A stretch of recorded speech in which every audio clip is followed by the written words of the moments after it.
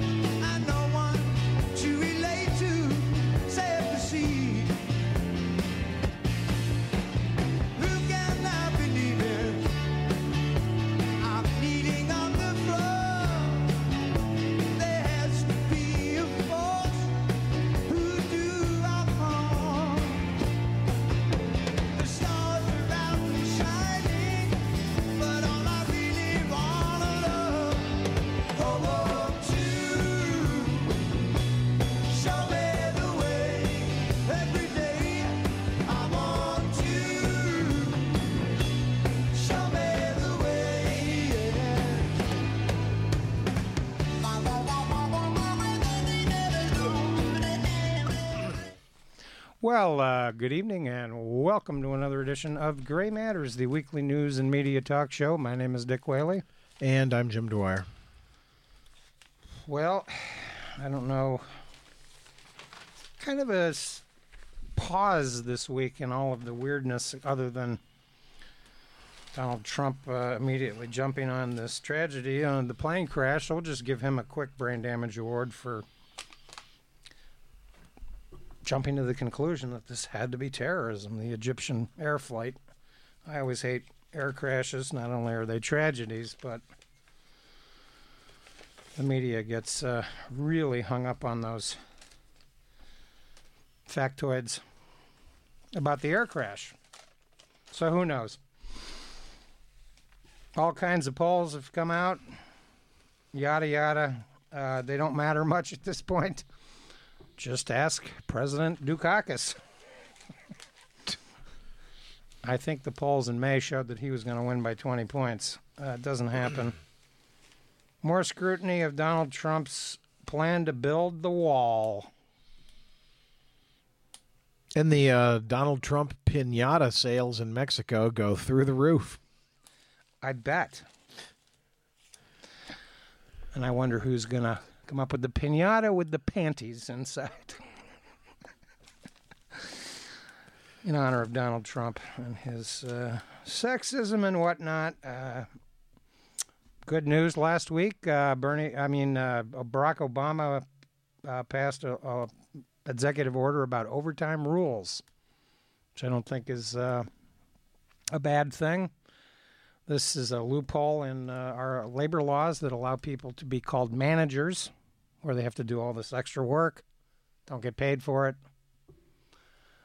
This, in fact, will result in some raises for some employees and probably will result in some jobs even being created where corporations have taken advantage of the labeling of the word manager.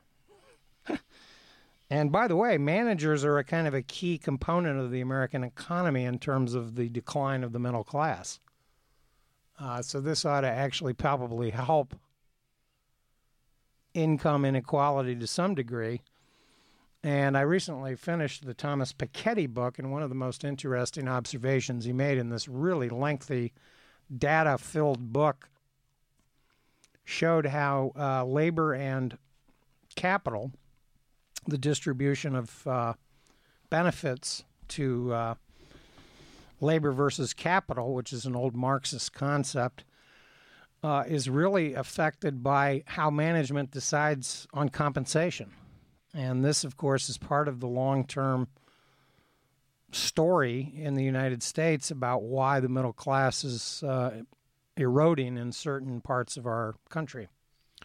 Well, historically, too, it tells the tale of the rise and fall of the American worker. When this country enjoyed its greatest economic power, the workers were receiving benefit plans, salaries and payrolls that now we can only look back wistfully on. Used to be able to support a family, buy a house, own a car, with not much post-secondary education at all. That world is gone. Those jobs are long gone. Yeah, and the idea that higher tariffs are going to bring those jobs back, I think, is a mistaken notion. This has been promoted primarily by Trump, but also by Bernie Sanders to some degree. A couple of weeks ago, I noted that the latest newsletter from Jim Hightower, who's no shrinking violet, whatever you want to call him. In fact, I'm pretty sure he's a very committed Bernie Sanders supporter. Has a little newsletter. He showed that jobs in America really didn't go down as a result of NAFTA, but they did go down after China joined the WTO. And there's a lot of reasons for that.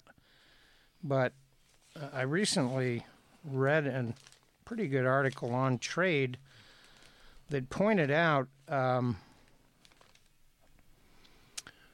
America actually has a manufacturing surplus with the top 20 countries on the globe, minus China. So the demise of the American manufacturing sector is a little overstated. Some, and I'll quote this article here from Miriam Sapiro. She writes, this is from the 16th of March, she writes, excluding oil, the United States actually has a trade surplus in manufactured goods. You read that right.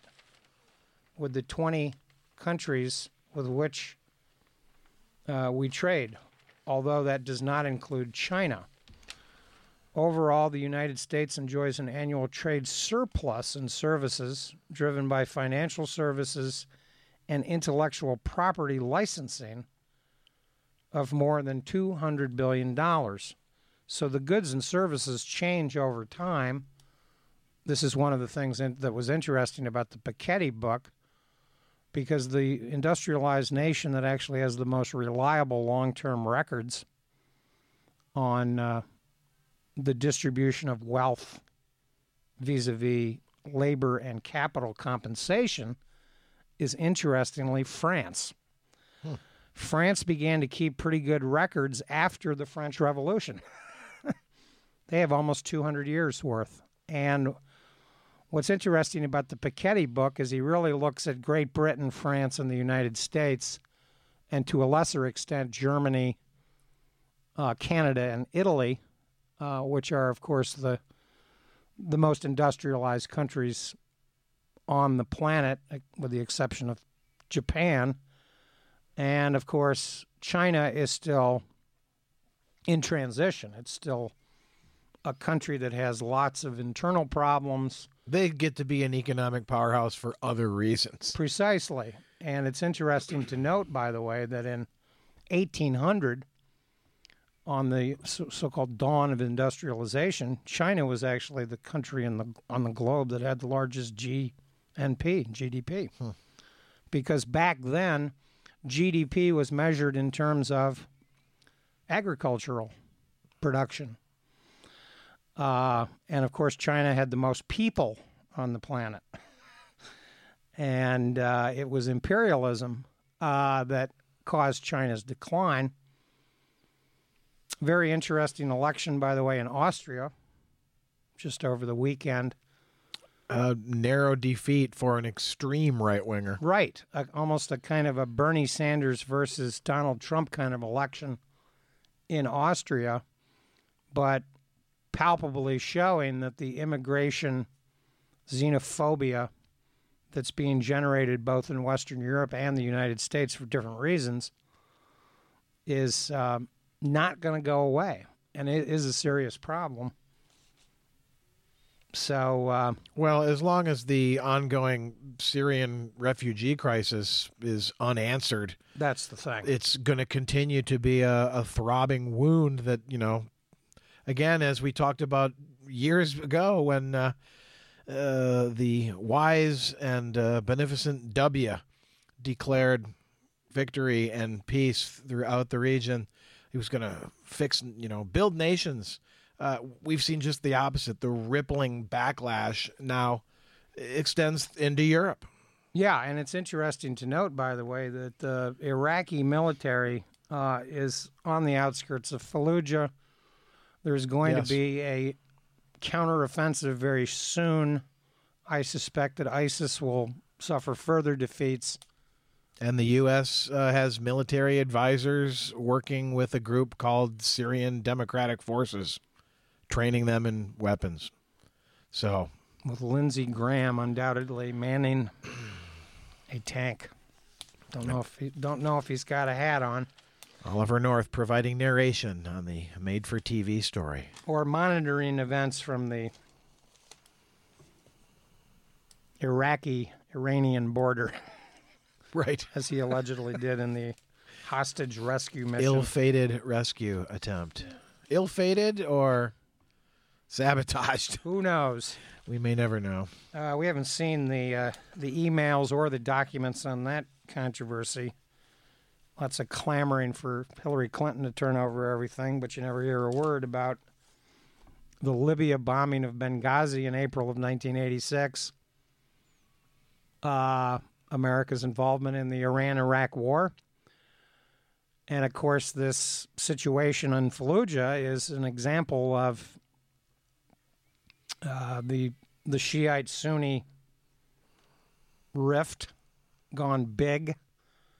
The Middle East is a mess because of the ongoing chaos that sort of followed the Iranian Revolution of 1979.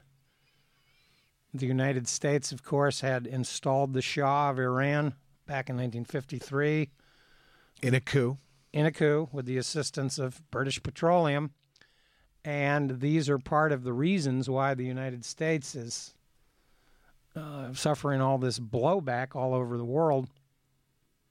Of course, the leader of the Taliban, as Barack Obama calls the Taliban, he always calls it the Taliban. Come, Mr. Taliban. Taliban. Tally me banana. By the way, in Vietnam, I have kind of mixed ideas about whether or not we should be selling Vietnam arms. Yeah, that does seem strange, doesn't it? Well, the arms embargo was imposed by Ronald Reagan, I believe, in 1984, probably as part of his Morning in America.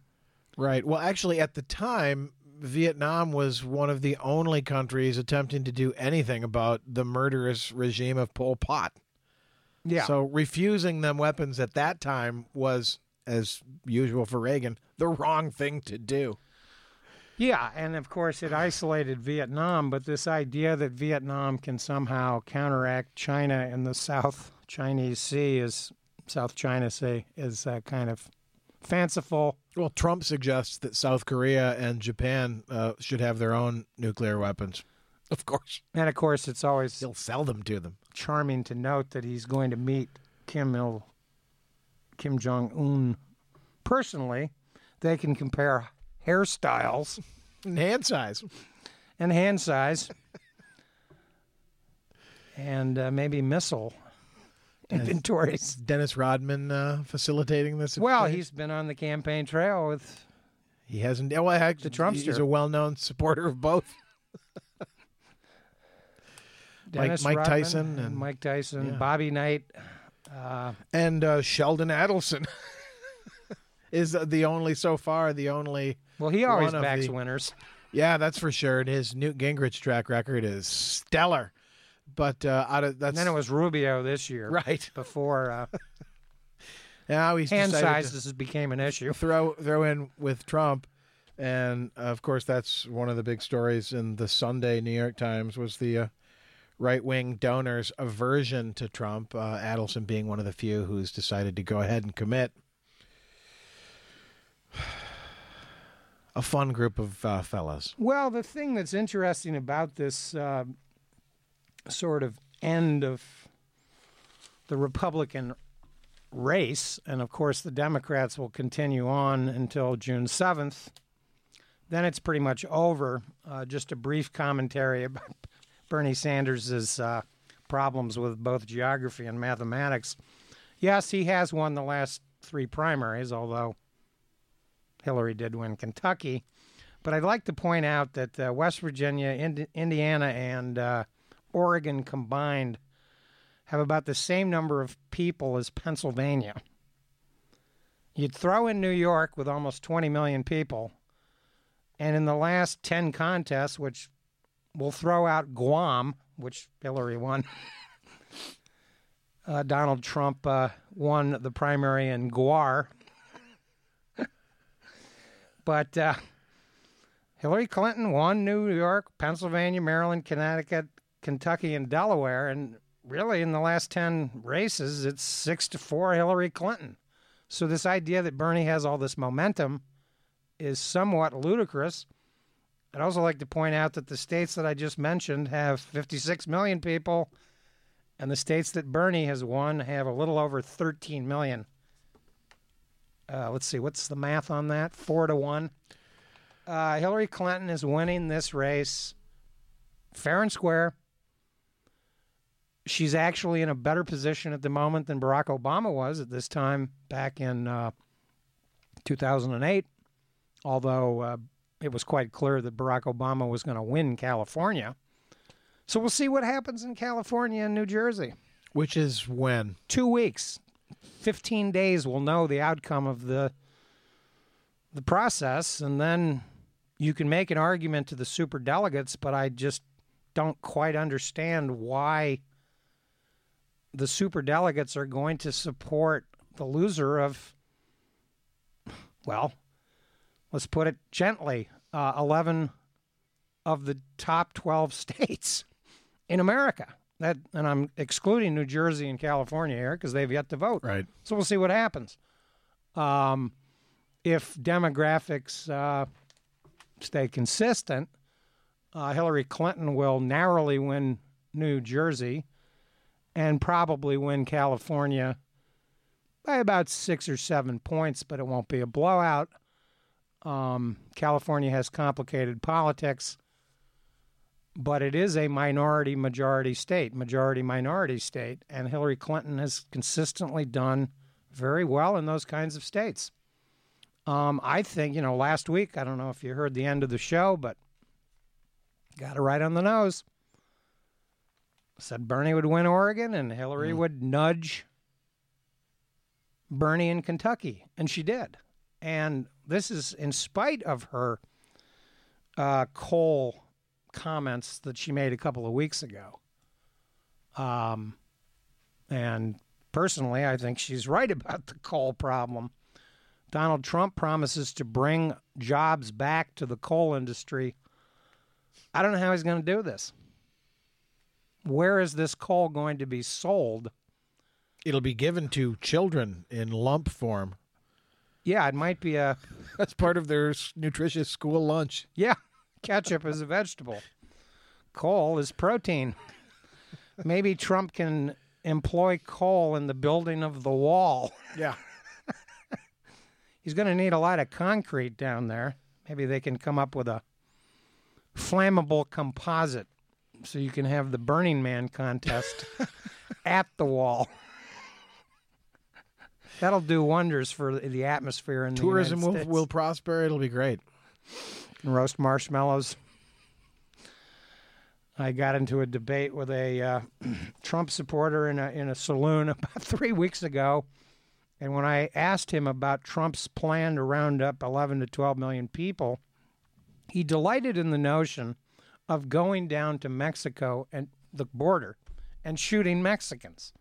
Because I asked him, well, are you going to join Donald Trump's SS? Of course, he didn't know what I was talking about.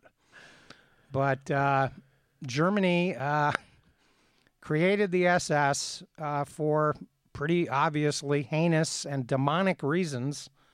They went into large chunks of Eastern Europe, the area where many of the, quote, illegal Hispanics live is significantly bigger than the area that Germany went into. Took them about 4 million troops Of course, they killed tens of millions of people besides just the Jews, but that was part of the deportation concept of the German Reich. Ethnic cleansing. They wanted to go into villages and deport Jews out of their villages and into either slave labor camps or eventually, after 1942, gas chambers. And yet Donald Trump is being portrayed in the media as some sort of respectable candidate who is making amends for his previous hoof-and-mouth disease problem. Oh, yes, he has an interview on Fox News with Megyn Kelly. She's great, by the way. I think she's great. She does a good job. One of those insultees. And they make nice on national TV, so to speak. Very few tough questions are asked. And Donald Trump assures Americans that he loves everybody. He particularly loves Mexicans as he chomps on a taco bowl. This guy is a nutbag. But he's got the endorsement of the NRA. He wrapped that up over the weekend. Well, we forgot Chris Christie, of course, is on the bandwagon, too. Yes. And, of course, he even joked around with Chris Christie about the Oreos. And they said, oh, well, Donald Trump doesn't insult just women. He insults Chris Christie to his face. This, of course, was the night where Trump told the American people that the plane crash, that it wasn't even 24 hours into the event, was terrorism. It got blown out of the sky, and anybody that thinks differently is 100% wrong. Well, how long do you think Donald Trump is going to be able to not release his tax forms? Well, that's a problem. It's unheard of. Yeah. It's a big problem because it's sort of an expectation. Otherwise, the inclination is to believe, well, there's something he's hiding, which could be simply that he's just not worth nearly as much as he purports to be. Well, that, and also it will show how he takes advantage of the loopholes. I mean, we were pointing out last week that apparently he's got a couple of goats on one of his property to declare this an agricultural piece of land. He's sort of like Woody Allen in Love and Death. He carries that land on his piece of land on his shoulder at all times. I don't know whether the goats are on tour with Donald Trump, but they ought to be. They're part of his that's where Farmer his in the Dell image. His hairpiece comes from that tuft of hair that hangs over the goat's ass. That's the mohair. That's the mount. Well, hopefully he can start yodeling and pick up the Swiss vote somewhere in Vermont. With Trump, it's pretty strange. Well, and again, this article over the weekend, Sunday's Times, about the lack of enthusiasm amongst the right-wing multimillionaire donor community, of course, who have more of a share in deciding elections than the average voter. Their general, disregard for Trump as a serious candidate is probably going to prevent him from reaching the $1 billion sort of watermark that is the expected. You got to blow $1 billion. Oh, at least to run for president, and if he's not able to do that, I think I think in the last cycle $2 billion was spent.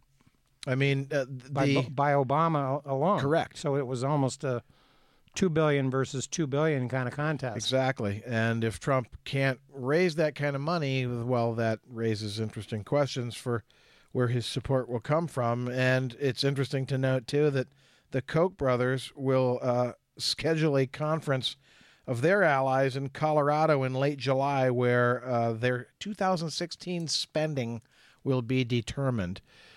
So while the convention is happening in August, the Koch brothers will have already decided where the money is to be spent. Yeah, well, it's actually technically probably in July, but the interesting development in the last couple of weeks, by the way, on the political front in terms of the race, so to speak, is that Gary Johnson is now polling about 11% in national polls. He is running on the Libertarian ticket. The Libertarians routinely get about 1% of the national popular vote. They do a little better in certain states. And William Weld, the former governor of Massachusetts, a kind of moderate Republican who did not have charitable things to say about Donald Trump. In fact, he even used the word crystal knocked in describing the problems with some of Trump's main agenda. Is tentatively scheduled to run with Gary Johnson. The Libertarians, by the way, because they have been a political party for numerous years now, most famously Ron Paul, ran for president a number of times as a Libertarian. Then he realized, well, if I want to serve in Congress, I'm going to have to run as a Republican, which he did. His son, Rand, of course, is the senator from Kentucky, recently dropped out of the presidential race to save his seat in Kentucky. They'll be on the ballot in 50 states, and they could play a role in the election, given them the dissatisfaction. I could see a portion of the Bernie Sanders supporters voting Libertarian. Yes. In other words, what's interesting about a Libertarian candidate is they appeal to both liberals, quote-unquote classic liberals, as well as so-called economic radicals on the tax issue. Right. Their main appeal... Some of Trump's supporters, too. Some of Trump's supporters, and they're particularly... They've historically done a little better in Western states. That may damage Trump more than Clinton. But the Green Party is also maybe going to play a role. We don't know. Their candidate, Jill Stein, I believe, is running again. They're not on the ballot in as many states, but they did play a role in the 2010 Illinois senatorial race that was won by Mark Kirk, who is running for re-election, the Republican in that state. And he's in trouble mainly because of the continuing obstruction of putting a ninth justice on the Supreme Court. That issue has remained, I think, dormant for the last couple of weeks. Yeah, there's not been much about it at all. But I think that in the fall it will probably become a big issue as Donald Trump and Hillary Clinton have very, very different concepts about who should be on the Supreme Court. And that's obviously going to be a driving factor for that election. You know, who do you want to choose the next Supreme, or to nominate the next Supreme Court justice, if Congress indeed refuses to do its job for the duration of the remainder of Obama's tenure? Yeah, and I think that is is one of the areas where I think Bernie Sanders has been a little deficient in his so-called revolution. I have not seen him campaigning aggressively about the congressional incompetence and inaction on a number of these issues. That should be part of the, quote, revolution. In fact, what's troubling about the primary system to date, and of course a lot of states have not had local primary elections, but the only two incumbents that have actually been defeated have been the prosecuting attorneys in Chicago and Cleveland. That's it. None of the bums are getting thrown out. They're all still there. And barring a tsunami of some sort, which still could happen, because I think Trump is definitely a loose cannon, to say the least. His best bet, to be quite frank with you, is to probably just take 3 weeks off. Yeah. Quit talking. The more he talks, the more he looks like Mr. Ed. One thing he would never say is, you're listening to WCBN FM Ann Arbor. Indeed. Thanks to Andrew for engineering once again this evening. Do stay tuned. Yazoo City Calling coming up next on this fine station.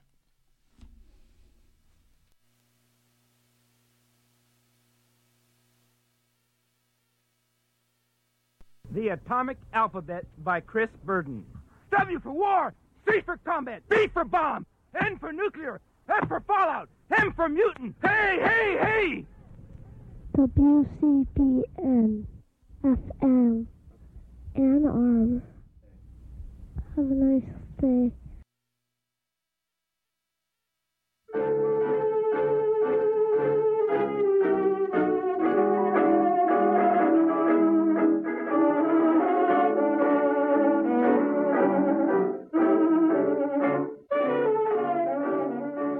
And you're tuned to Yazoo City Calling. This is your host, Saladin. Join us now for your weekly excursion into the roots of the blues, where every song is a lesson in American history. On a special edition of Yazoo City Calling, we will be focusing exclusively on the blues greats of the 1920s and 30s. Those blues greats all being women. Enjoy.